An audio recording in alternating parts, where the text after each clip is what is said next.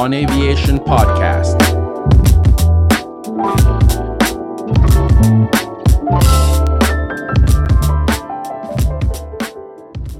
Hello there. Welcome to another episode of On Aviation podcast. I'm here with my co-host Orlando. I am Danielle. Gonna give it to Orlando to give us a preamble on what's coming up. All right, thank you, Danny. Hey, I'm very excited about this topic today. I think what we want to discuss today, based on what we're seeing here, is just a little bit of tech in aviation, and just to get a better understanding of what's going on there with tech in aviation. I'm looking forward to discussing that. Our subject matter expert in-house is Daniel on tech, and I'm eager to hear what we're going to discuss today regarding this topic. Thanks, Danny. Back over to you. Thank you, Orlando. This week it's going to be an interesting one.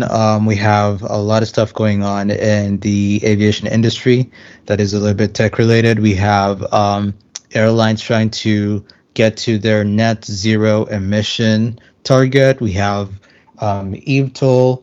We have also a lot going on with the 5G carriers versus aviation industry. So yeah, let's go ahead. So the first topic that we're going to take a look at today, Boeing is launching a data tool to chart path to net zero emissions target. So basically, it's a tool that's going to be helping them understand how much they're going to be reducing their emissions. And I think it's really nice to see the aviation industry get a little bit more serious about this. Especially at a time like this, whereby there's like an economic situation that I'm pretty sure is also affecting the aviation industry in some way. Last year, we did see a lot of things coming up with the aviation industry trying to basically switch to hydrogen as part of this plan. And there was so much that was going on in that part, because we have both the airports and the airlines that had to adapt to new stuff, and that's a whole lot of expense for both of these parties, and not to mention the time that it's going to take to switch to other sources of fuel. Well, I think it's definitely worth it, but I want to definitely see where this goes. This year we see a lot of more seriousness with that end, and I feel like there's so much yet that needs to happen. There's something Delta did want to, not Delta, I think it was Southwest, if I'm not wrong, but some airlines definitely did want to switch to hydrogen, and that's that has not happened yet. There's some experiments that have been occurring over the past few years. It's pretty much something that's definitely going to happen soon. But I want to hear from Orlando. What are your thoughts on this change? Yeah, I think from an economic perspective, I believe it's difficult to do, because the first thing is that the emissions might have come down. The emissions quotas might have come down from government. The free market didn't actually ask for emissions. Government asked for that because they have green mandates, especially in Europe. And so the airlines have been trying to comply with the green mandates. And so they've been trying to create these tools. I think I see that with the forerunner, to me, in my opinion, is Airbus, right? They've been at the head of this thing with this net zero thing. They actually have a project called Zero E, I believe, or something like that, where they outfitted a Airbus A380, and they're testing out different fuel combinations. And I believe a Rolls-Royce built a hydrogen engine the other day, and it was pretty cool.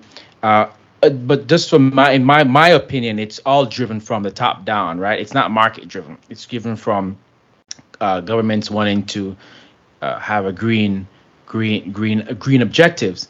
Whether you agree with that or not, that's probably a topic for another podcast. But I think that's where it's being driven. Now, the economics of it is tough, because it takes a lot of research, and these guys are not getting this money just getting this money for free, right? Or they're not just getting money out of thin air. They have to earn this money to develop this stuff, and the needs payoff may be a little bit wobbly there. And so I think I read an article today that's saying that the aviation industry is not investing as much in green, and there's reasons for that in sustainable fuel. But there's many reasons for that. But that's what I think. But I had a question though regarding the green energy. Are you seeing different technologies being applied regarding, because I know Airbus is doing something, Boeing is doing something. There are other airlines that said, I think it was Southwest, right? Trying to look at hydrogen.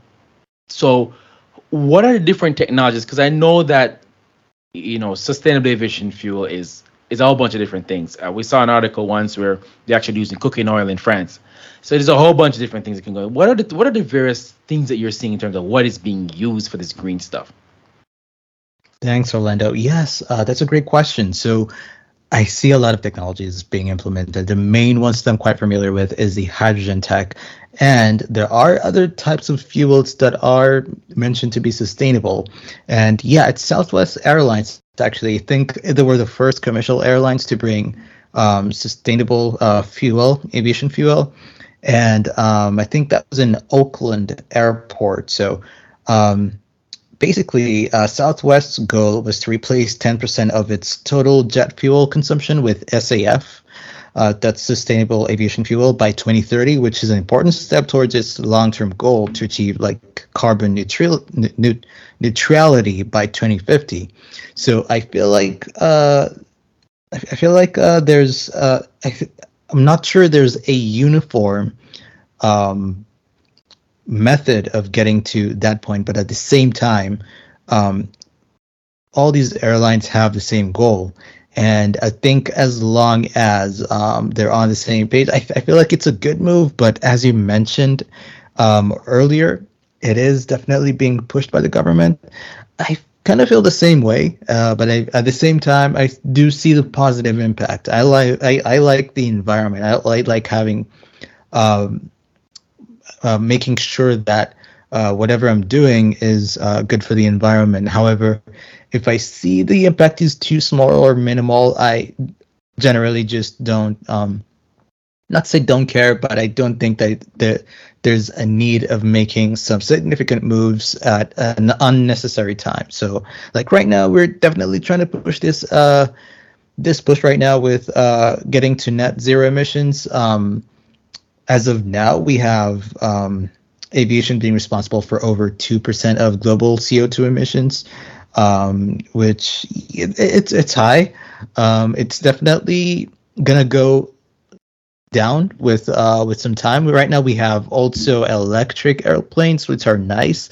I see a lot of flight schools slowly adapting to that. There's some flight schools that have invested in getting a lot of electric airplanes, which is really good. I think definitely there's some sort of training that pilots will get in order to use instruments that might change because of this. But yeah, there's just so much that needs to go on in order for people to catch up to this. So I don't think it's going to happen in a very short time. It's going to take a while, but I feel like the changes have already happened. If airports had to randomly switch to containing hydrogen fuel, I feel like that would definitely have a lot of regulations be made, because I get that hydrogen is a bit combustible, more combustible than a regular jet fuel. So I feel like there's a lot of things that would need to happen so that they are stored safely at airports.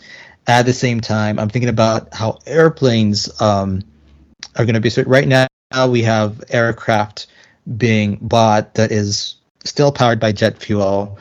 And yeah, that just shows that even if it's going to happen in the near future, it's not.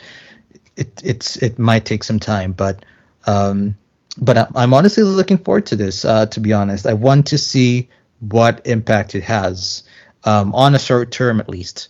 If we have about 10% of aircrafts in the U.S. alone operating, I feel like we would be able to get enough data to understand where we're heading to.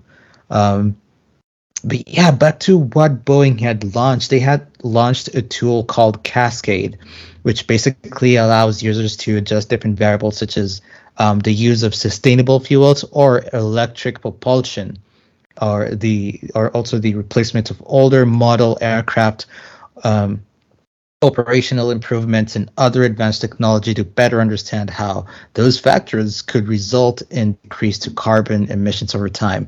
So this is something that definitely a lot of airlines or businesses in aviation might use in order to understand what exactly they can do to adjust their emissions. I feel like it's definitely a good move. This is one of actually data is vital for us to make sure that we're actually going in the right path towards this. So Boeing unveiled a beta version of Cascade in July last year, but it was not publicly available. And over the past year, the model has been improved so that users can project data out to 2050 instead of visualizing only a single point in time.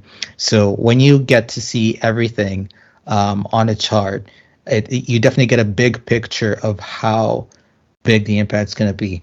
But I feel like even though with modern technology, there are some factors that are unforeseen. So that's just data that predicts it. It's not actual data. So I'm curious to see what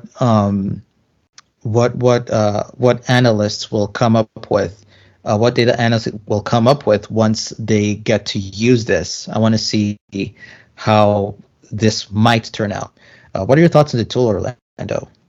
My question first is a tool a tool that is being used for sustainable aviation fuels, or it's being used on conventional JP5 slash Jet A fuel engines that it's being used on those engines to check emissions, to be able to control emissions on those conventional jet engines, so to speak, or this is a tool that is being used on newer prototype engines for sustainable aviation fuels?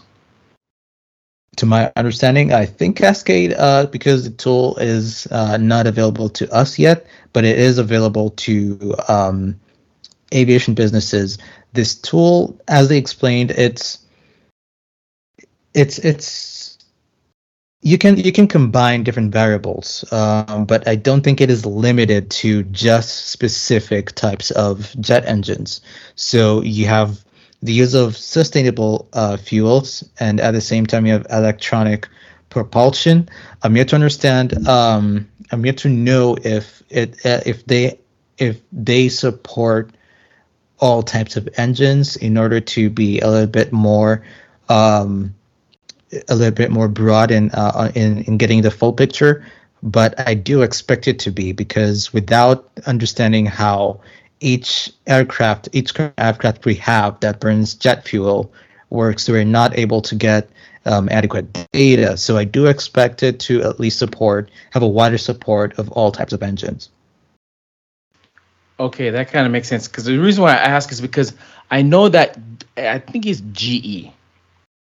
GE, whenever they make, like for example, when they make the Trent engine, the big engine, I think that engine goes on 777s. That's GE. Rolls-Royce Trent. Rolls-Royce is Trent. I am so sorry. So I think GE, when they do their engine, I believe they have a two setup that they do. Two things that happens. They sell the engine, and then they make an AI version of the engine on a computer. And then as the engine run in the real world, they are running the engine almost simultaneously on a computer. And then they can watch the engine on a computer, right? With certain variables, certain eventualities, like, if there is a turbine blade that was designed that the material was substandard, they didn't know that, then they can't account for that, but they can probably have a probabilistic understanding of that. But what they're doing is actually running the engines side by side. The fictitious engine that's not real, just running by the machine learning algorithm, and then the real engine is running, and then they can actually predict that, okay, based on how you run that engine, based on the data you're set, the telemetry we're getting from your in the telemetry, it's a different thing. Based on the data we're getting from your engine as you run it, we expect that this is gonna happen. So you should service it now or do this to it now. See, so I know that I think GE was doing that. I think Rolls Royce is the one that does the Trent engines, right? But I think GE was doing that, and that's something like that. So I was wondering if it's something like that. But from what it seemed as if it's just using some algorithmic, some machine learning algorithm, and pardon me, my friend, I generally don't like calling this thing AI because there's nothing intelligence about artificial intelligence, right? It may seem intelligent, it's not. It's just predictive algorithms, right? So I like to call it machine learning algorithms. So the machine learning algorithms that Boeing is using, that's mostly for anyone can put some variables in, and then the machine learning algorithm will kind of punch out and say, okay, just so I can understand, put out some data and say, okay, based on this engine you're running, based on this concept that you have, this would be your carbon footprint, so to speak. Is that what it is? Yes, that's basically it. And you're right. This is not AI is very misused today. I feel like it's been a marketing tactic in the tech world. So whenever something smart happens with ChatGPT or all these other AI products, other companies tend to put in their quote unquote AI technologies in their marketing strategy so that they can basically have good consumer size, believing that their products are good. But in this aspect, it's not exactly artificial intelligence. There might be actual artificial intelligence in it, but when it comes to calculating data, this is something that has been there for quite some time when you're combining multiple data input in order to come up with a prediction. This has been there before AI. And so if we are able to understand how much fuel is being burnt and how much energy is being produced, we can definitely get a prediction of how this will impact both the aviation industry, I think, in terms of cost, but at the same time, we can also see the emissions at the same time. So I'm not sure if they actually will have, which is something different. If they will have something that might show how much fuel that might be burning, so that they can probably give an estimation of how much the airlines will spend, or the company that might be running the aircraft with hydrogen fuel or any other type of fuel that's sustainable. But yes, to answer your question, it's a combination of data, and when you combine data and understand, like you explained it, there has to be some sort of simulation to it. So what I guess happened is they'd have to probably run an actual engine and put in the numbers in their system in order to have some sort of simulation. And once you have this simulation, then you're able to actually use that data against other data to give an accurate prediction at the end of it. So that's very good. So thank you for explaining that. Boeing has been doing this for decades, though. They had a thing they called the Boeing Fleet Planner, right? Mm-hmm. And the Boeing Fleet Planner would be used by airlines back in the day before deregulation. So before deregulation, when the CAB system was in place, right, the Civil Aeronautical Board had their system in place, and the airlines would plan what airfare should be. And Boeing had a thing called a fleet planner. And what they would do, they would the airlines would put in what airlines they're working with, what the body size, wide body, what engine, whatever the aircraft. And then Boeing has the fleet planner would spit out a number as to what the airfare should be, right? And how much passenger they can expect. But that system was a little weird because the airfares was set by CAP, by Civil Aeronautical Board, and they can only fly one set of routes, the routes that were authorized by the Civil Aeronautical Board because it was regulated.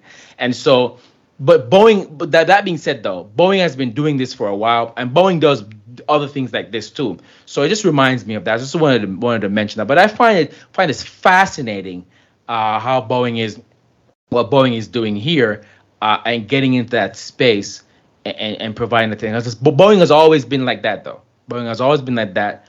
I believe Garmin is owned by Boeing, right? And I think ForeFlight is not owned by Boeing. So Boeing like to buy up these companies that these techs, right? These high tech in aviation, right? So Boeing has been doing this for a while. So let's see what it comes up. But I'm eager to hear more if you have more to discuss on this. But I think this is pretty fascinating. It's an analytic tool that could be used to see what are the real possibilities with something like, say, SAF, sustainable aviation fuels, because you could run some simulation and realize that it's not panning out to what we expect it to be in terms of, because I don't want to talk too long here, but the famous Thomas Sowell would say, all right, you ask 3 questions whenever anything is proposed.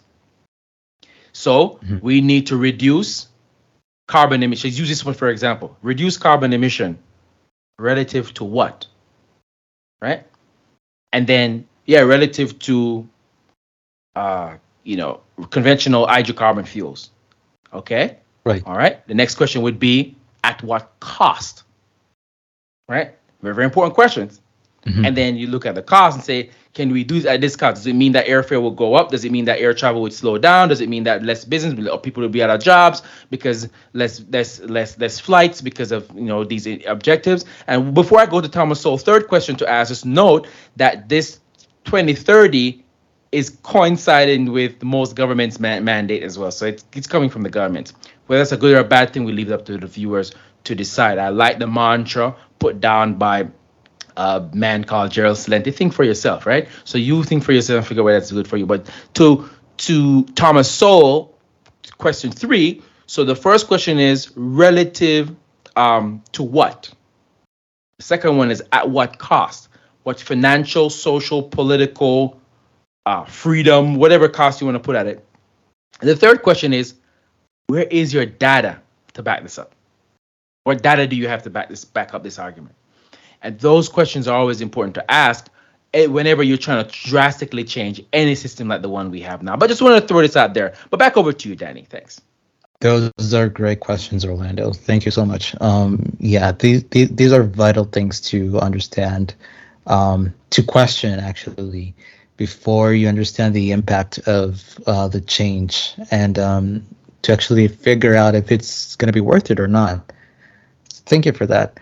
I'm going to move on to the next topic, which is eVTOL. And for those who are unfamiliar with eVTOL,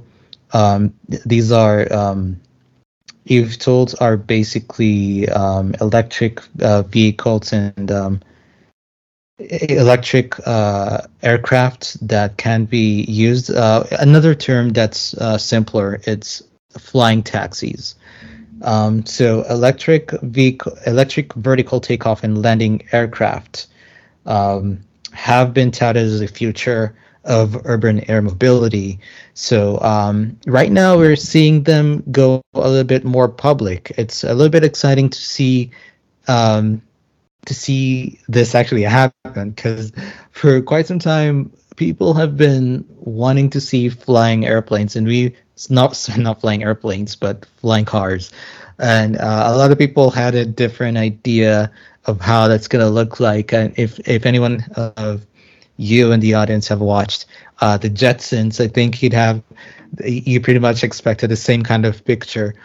But it turns out that picture. Hey, I love Jetsons. I thank you for that reference. I love the Jetsons. It's cool. Meet George Jetsons. Let me not sing it here on a podcast, but it's pretty cool. I like it. Thanks for that reference. Absolutely, it was my favorite cartoon long ago. I enjoyed watching shows or cartoons that would be a little bit futuristic and the things that we expect in the near future. And So this week we actually saw a little bit of progress on flying taxis. So right now we have the Biden administration said recently that it has formed an interagency team to develop a national strategy relating to advanced air mobility efforts. So that includes the eVTOL or flying taxis. And right now, there's a team that's actually working on it, working on having some sort of blueprint. And this team involves the US DOT, NASA, we have the TSA, the FAA, and the FCC. And right now, this blueprint they have is basically putting out a picture of how the entire infrastructure is going to look like.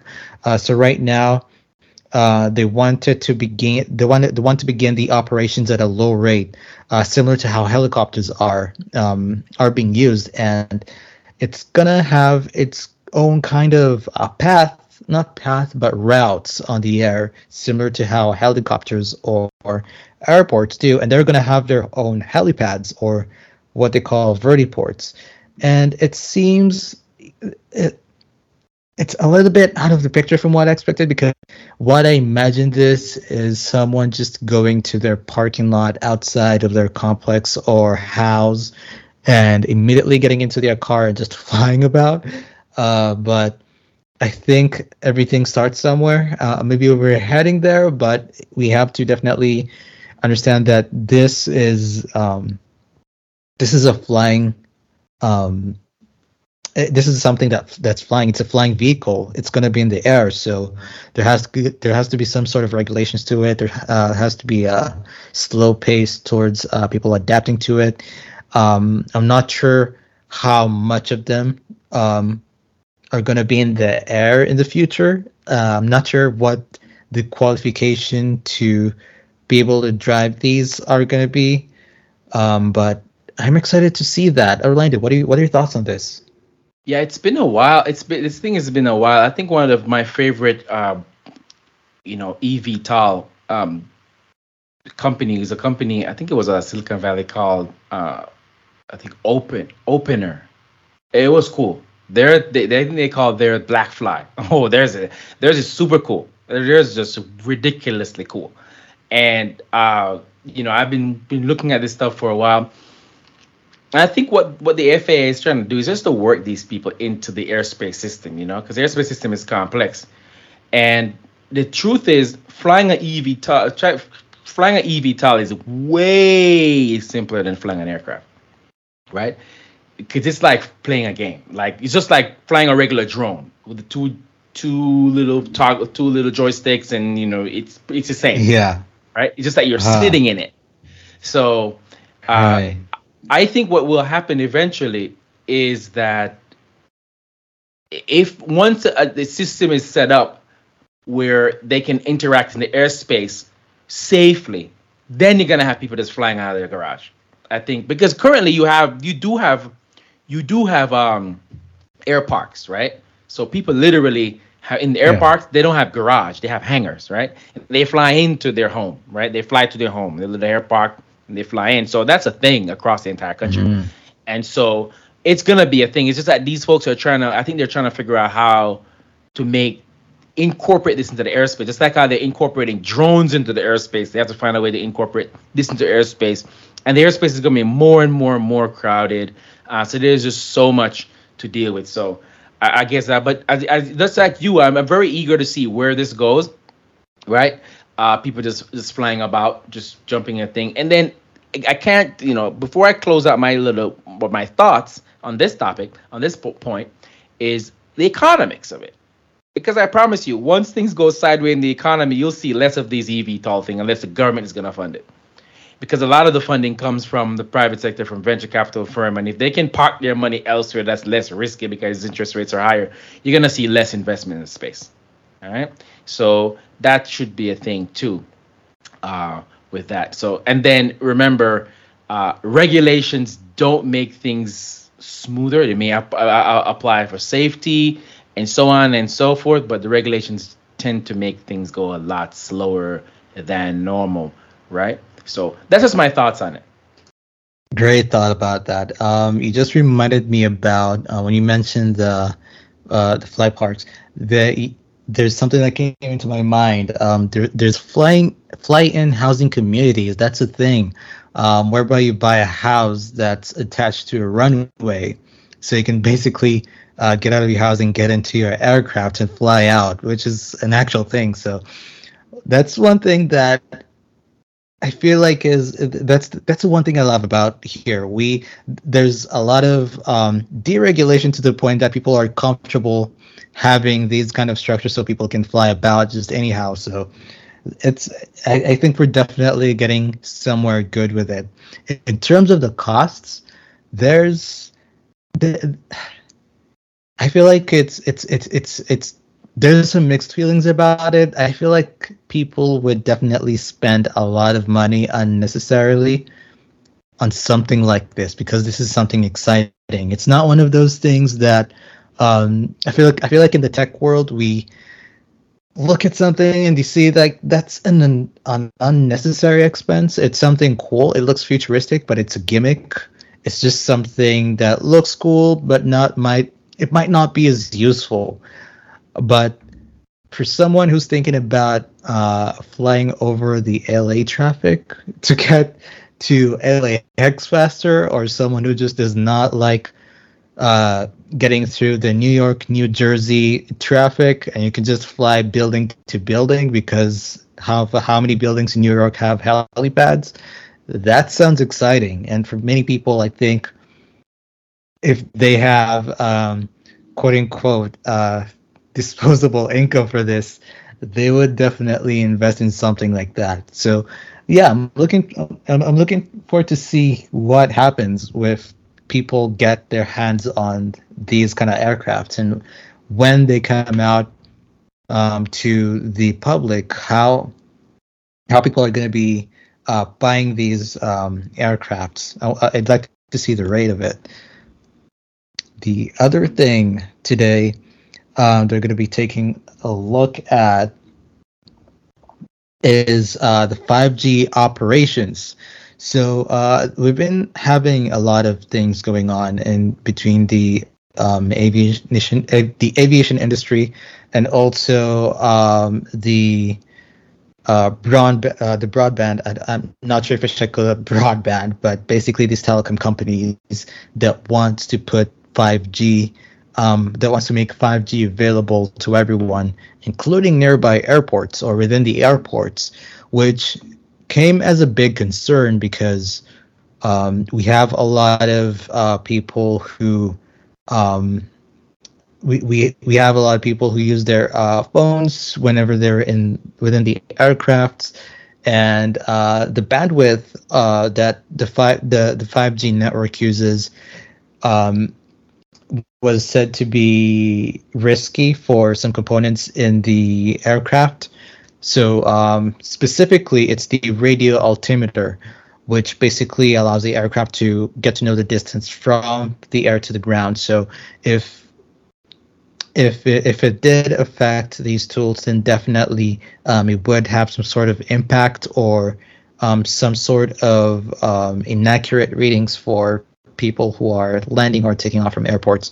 But yeah, there's so far, I think last year, the end of last year briefings ended with the aviation industry having a deadline for them to move to different sort of tools, radio altimeters that would not support, but there would be sort of like proof from the 5G broadband, the bandwidth network. So it's a little bit complicated because during that time, the supply chain was not meeting their timeline. So they had to push it to this year. I'm not sure the exact end date of this deadline extension, but basically Garmin joined in a coalition to protect radio altimeters from 5G by basically creating a tool that would overcome this type of issue with the 5G network. So the aviation petitioners asked the FCC to reconsider last year but that did not work out. So hopefully things do work out this year, so that we can make sure that at least people are safe flying. I'm not what really has me a little bit upset about this is the push for 5G, which is unnecessary. To be honest, I think 5G is terrible still. It's not as good, even with where I'm at right now. It's just terrible. I'm not near an airport, just somewhere regular with good service. I switched to LTE 4G because it's way better. I'm not sure if it's the same for your Orlando, but I feel like this 5G was a little bit unnecessary, Yeah, and I feel I like have to it's agree with also you. Yeah, I'd have to agree yeah. with you. I think it's unnecessary. 4G LTE is fast enough. I think AT&T don't even provide it. Just do this 5G E thing, Edge, which is not real 5G. Mhm. And because the frequency is so sharp, it's a higher frequency. Um, it requires better line of sight, and so it doesn't work. And that's why radio altimeters, you beautifully said, your radar altimeter actually use line of sight. It bounces a signal from the aircraft to the ground. When it hits a solid surface, it's bounced back, and then it calculates the time it traveled, and it knows the speed of the wave, and so it calculates the distance. And so what they're saying is that if you have the 5G network, which is in the same frequency range, you can actually disrupt that. Uh, but again, as we said before, what are the costs? So we want 5G, and we're pushing 5G, you know, because the broadcast commission, blah blah, all that good stuff. But at what cost? Is it really needed? I don't think 5G is needed. You talk about, oh, the phone is fast, but you literally have to be standing right next to the pole.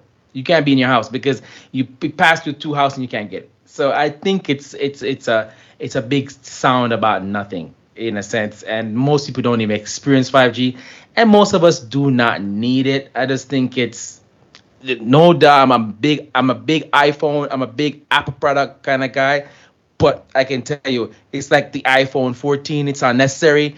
I have a 10, and the thing is just as good. The thing is good. Okay, so it's like all Yeah, these development. It's really just to sell more stuff. I'm not saying selling is bad, because products are good, but in this case, when it comes at a cost like this, the cost to safety, the cost to business, the cost to other industries, when it's not really necessary, then you got to think about it. But anyway, that's what I think there. absolutely. You're right. It's absolutely unnecessary, and yeah, I feel like off late I've been having personally, I get a lot of issues with 5G. So it's been a constant complaint with my service provider about this. So I don't think it's something that the airlines or aviation industry should be pushed about. This is aviation. You're carrying people's lives in the air 30,000 feet.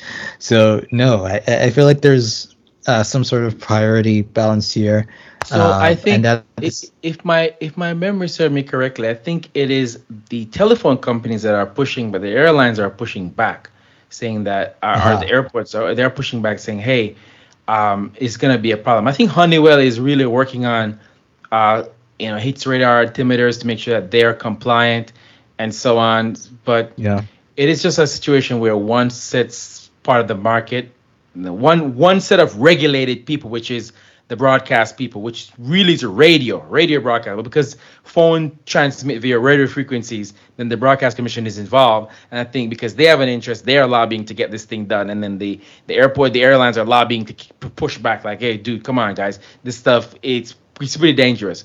Because if we are yeah, landing, what pretty much would happen if this is implemented, and the radar altimeter is not fixed or adapted or modified to adapt to the frequency, meaning they would have to not be so close to the frequency, right? Because it couldn't interfere.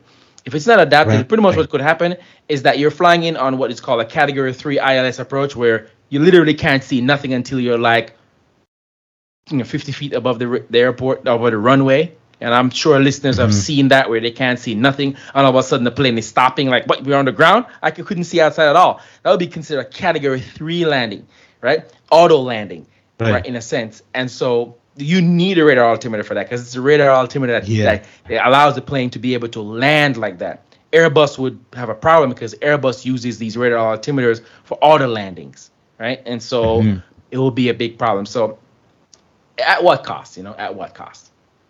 Yeah, it's. I feel like it's been an unnecessary push. But let's see how how this goes. Let's see how it rolls out by the end of the year. Since now Garmin and you mentioned Honeywell are working on solutions, I hope they can get to giving out the solution faster. Or actually, I think producing the actual equipment much faster because we're not able to meet the requirement last year. So hopefully we have a success for that because aviation is just fast when it's safe. And yeah, I think that's something that people should be looking forward to or pushing instead, for safety. Uh, but other than that, I also want to see how this is affecting the private sector. I do have a lot of times we talk about airlines, but I do wonder how these private sector companies do handle this kind of situation, like private jet companies or people who do fly aircraft for different purposes. I feel like there's going to be some sort of changes on that sector. Orlando, what are your thoughts on that? I think that's a very good point you made. We talk a lot about airlines because they're the ones with the heavy lifting power to lobby, regulations, and they're the ones we see the most of the time. The first thing Yeah. is that general aviation will not be affected, right? So we flying around our Cessna and our Pipers and our Duchesses and little aircraft won't be affected. Even aircraft that carry more people, like 6, 7 folks, won't be affected because they don't have radar altimeters. But as you stated, private charters do, right? Your Bombardiers, your Phenoms, these aircraft, your Gulfstream, they do use radar altimeter as well. And those aircraft generally have Honeywell systems in them, but they do sometimes they use Garmin as well, but they do use radar altimeter. But how do they? They do have a say, but the folks with the heavy lifting is the airlines. The airlines really have a lot more resources to punch at this stuff, right? And they have the most to lose. Not that private charter don't have anything to lose if an aircraft goes down, but if a 777 goes down with 400 souls on board, that's not cool, right? Not cool, not a good day at all. So, or a 380 goes down with 500 souls on board, that's not a good day. So, Yeah. they have the most to lose. But that's a very good point. It seems as if everything a situation like this would be the big brother who have to take. But big, I wouldn't like to use that term, big brother. Sounds too much like 1984, but uh your older sibling has to take care of it. Right? Like, okay, I'll go out there because we'll go punch them in the face because they're doing bad, or we'll go rough them up a little bit, but then we're like, okay, you Yeah. go. And then the charter guys sit back and go like, okay, they're taking care of it, let's see what happens. And they can have their own say Mhm. too, right? But they would have to come as strength in numbers, while one or two of the major airlines can go tackle this stuff and get much more effect out of it. So that's what I think about it, actually. Awesome. Yeah, that's a great thought. Yeah, these are smaller aircrafts. Definitely are not going to be affected. But yeah, when you talk about airlines, there's a lot of more to it. There's a lot more people uh, being on the plane, and also there's a lot of stake to lose reputation, and also in terms of finance. But um, yeah, let's see how this turns out. And I think that's pretty much it. We wrapped up. Just to wrap up, we talked about pretty much what's new in the net zero goals for aviation. We talked about um, the Eve tolls, which are basically flying taxis. Looking forward to that, especially want to see how that goes. And a final word on that. It seems like it's going to be taking off at the end of next year, according to the FAA. But hopefully that goes well. I'm excited to try that out. And we also talked about 5G versus the aviation industry. Hoping aviation is going to be more safer as 5G rolls out during these days. But yeah, any final thoughts, Orlando? Yeah, I think these are all great topics, are really good topics that we need to dive into. Generally on the podcast, we talk a lot about economics, but it's really good to just talk about some of the things that are happening out there outside of the economic side, and then kind of blend that in with the economics, the business, the pocketbook stuff, how it affects your purse type deal. But I think this was a really good topic, and I hope folks like this one. Really, really, really cool. I really, really enjoyed it. Thank you, my friend. Thank you, Orlando. Thank you so much for listening to to this podcast. And if you have any thoughts, anything to share about what we just talked about, feel free to leave any comments on the platform, on whichever platform I'm going to be listening to, or on our main website, on-aviation.com. Thank you so much for being an audience to us, and please tell us what you think. Thanks so much, and have a great rest of your week.